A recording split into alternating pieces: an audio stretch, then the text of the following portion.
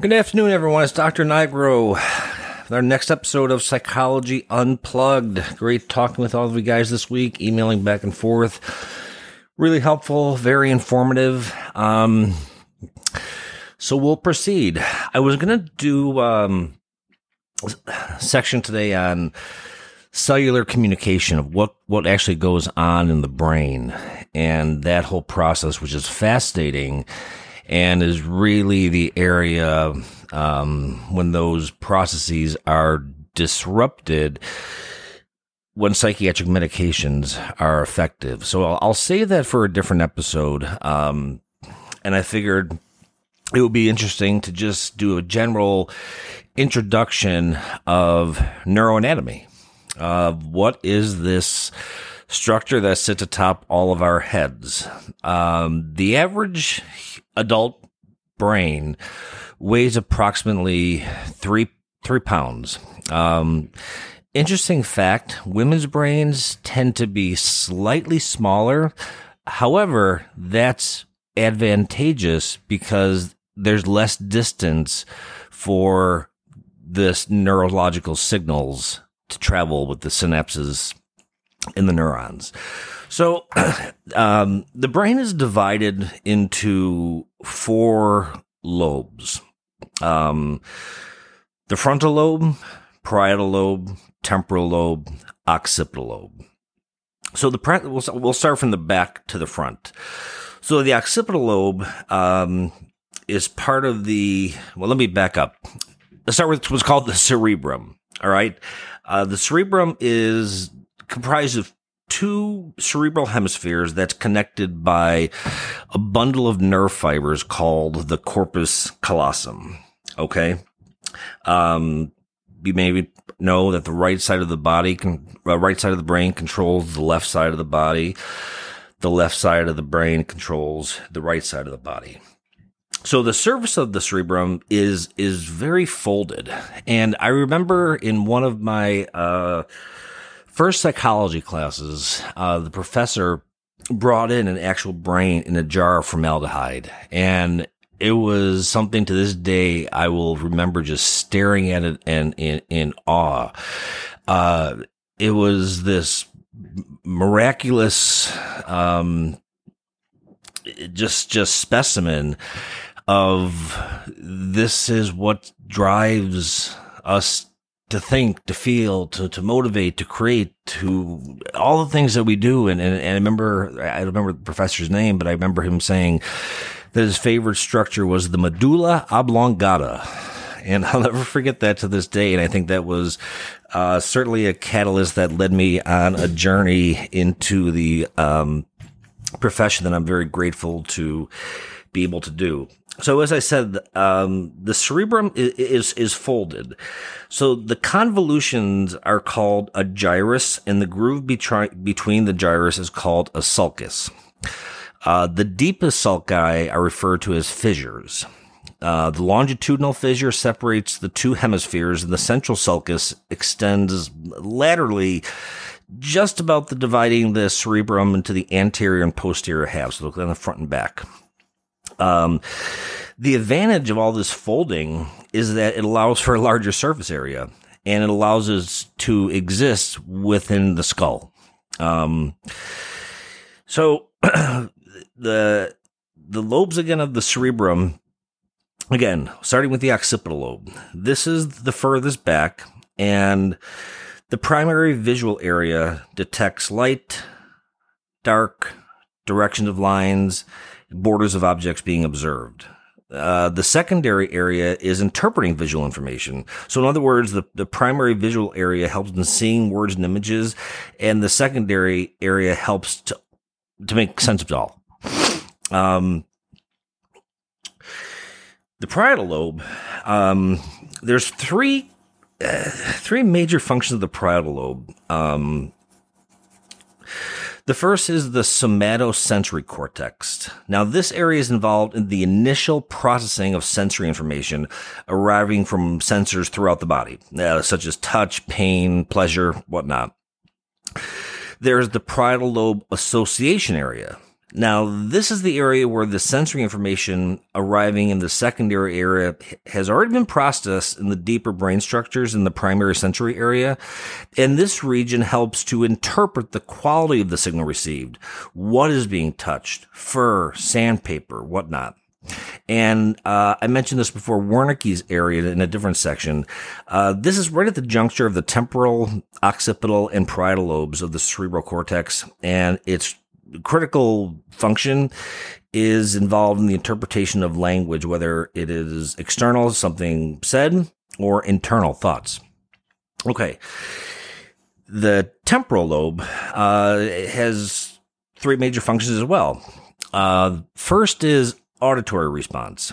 The primary auditory area, it helps the brain interpret auditory issues such as specific tones, the loudness of sounds. The secondary area, again, similar to like with the parietal lobe, helps to interpret the meaning of spoken words. And both areas play a role in recognizing music. The emotional and visceral responses, this is where the hippocampus, a part of the limbic system, is folded into the temporal lobe. Temporal lobe is also responsible for learning and memory. Okay.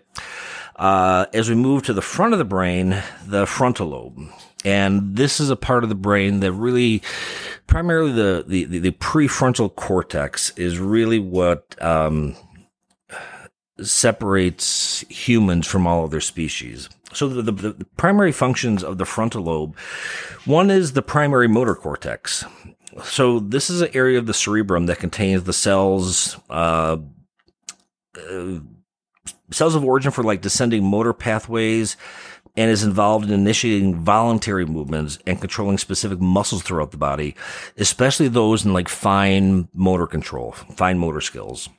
The premotor area, now this area is related to initiation of voluntary movements. This is the section of the brain that stores specific knowledge for controlling skilled movements that have already been learned. So a specific dance, if you play the guitar, the chords to a song, the more you do it, you're enhancing that ability, and it gets stored in the premotor area.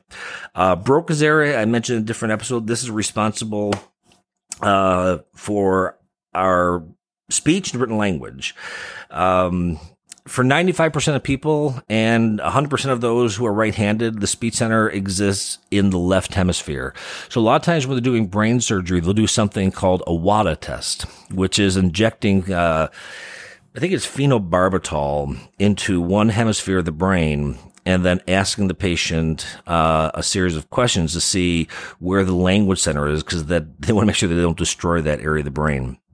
So the prefrontal cortex, as I had mentioned, this is kind of probably, I think, the least well-defined area of any other region of the cerebrum, but is believed to be the neurological territory where personality, insight, foresight, thoughts, the distinction between, again, like I said, humans and other species, damage to or removal of the prefrontal cortex will inhibit or prevent the ability to concentrate for extended periods of time, and interferes with the ability to think through problems. You see this in a disorder called like behavioral disinhibition syndrome. The story of Phineas Gage was kind of the ontogenesis of neuropsychology. His skull is actually in a museum at Harvard. So he was a railroad worker, and he was laying down spikes. And long story short, a spike had pierced him right through underneath his chin, all the way through his throat into his skull, but he didn't die. Prior to this incident, he was a family man, a church-going man, a kind man, a working man. After they removed the spike from his head, which is also in a museum at one of the Harvard museums, he became belligerent. He became the town drunk. He swore. He was abusive, and it's a really interesting story if you look up the story of Phineas Gage, because what we know about the brain comes from learning about broken brains.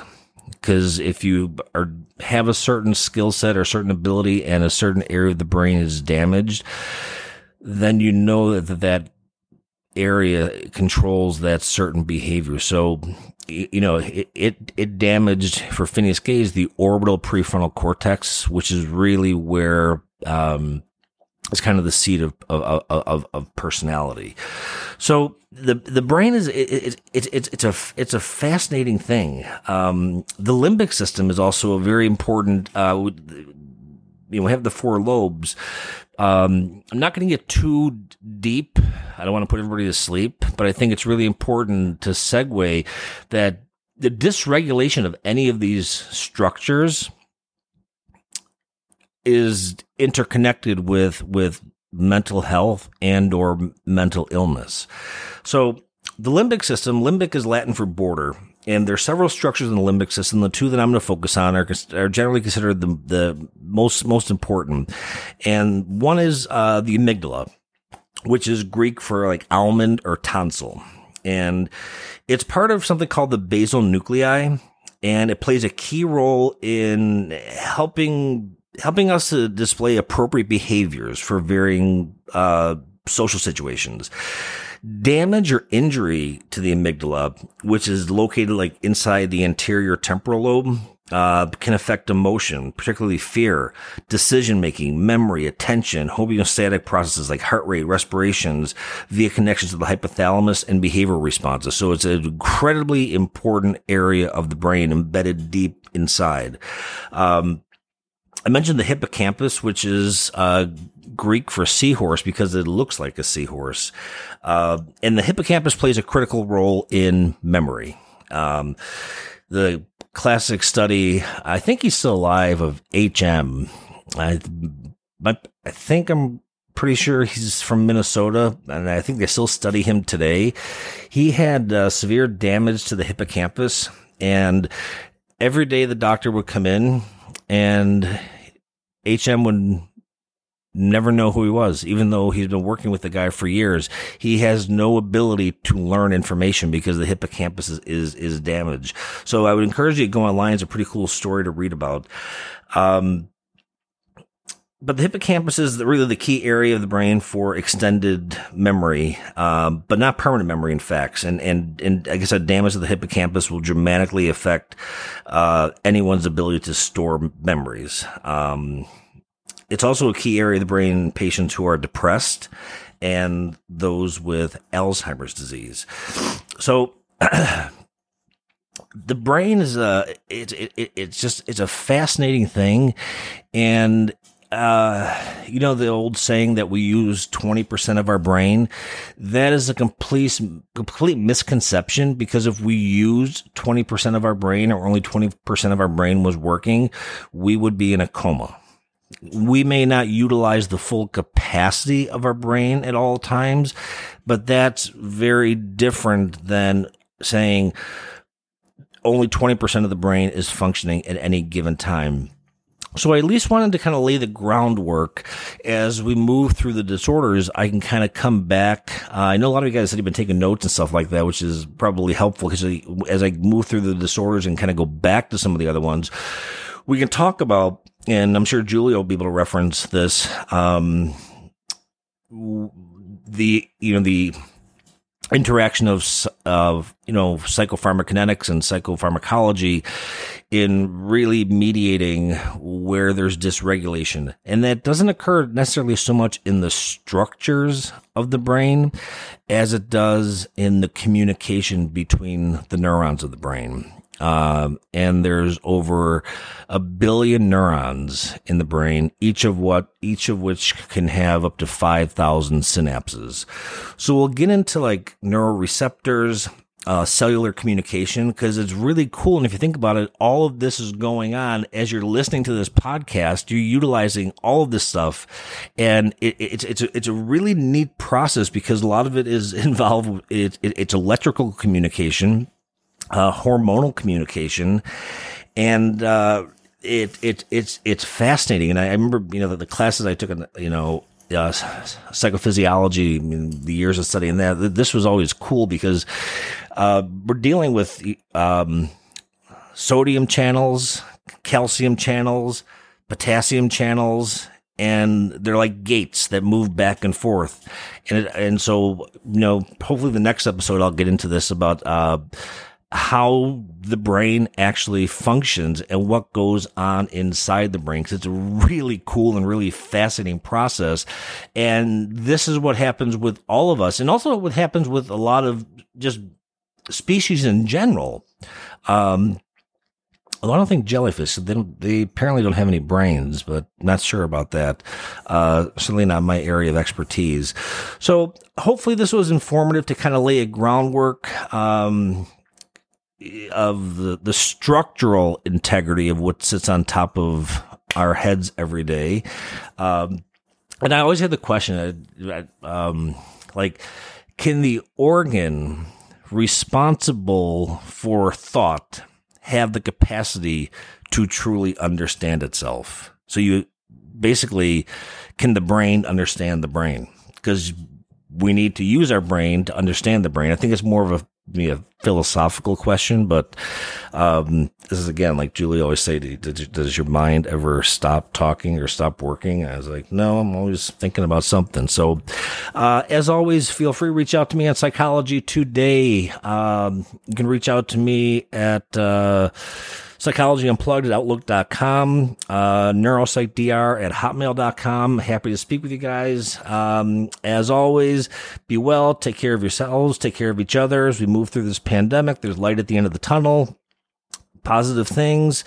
For those in the United States, have a relaxing Memorial Day weekend, even though it's gray in New England and rainy. But be well and take care of your brains. All right? Take care. Bye-bye, guys.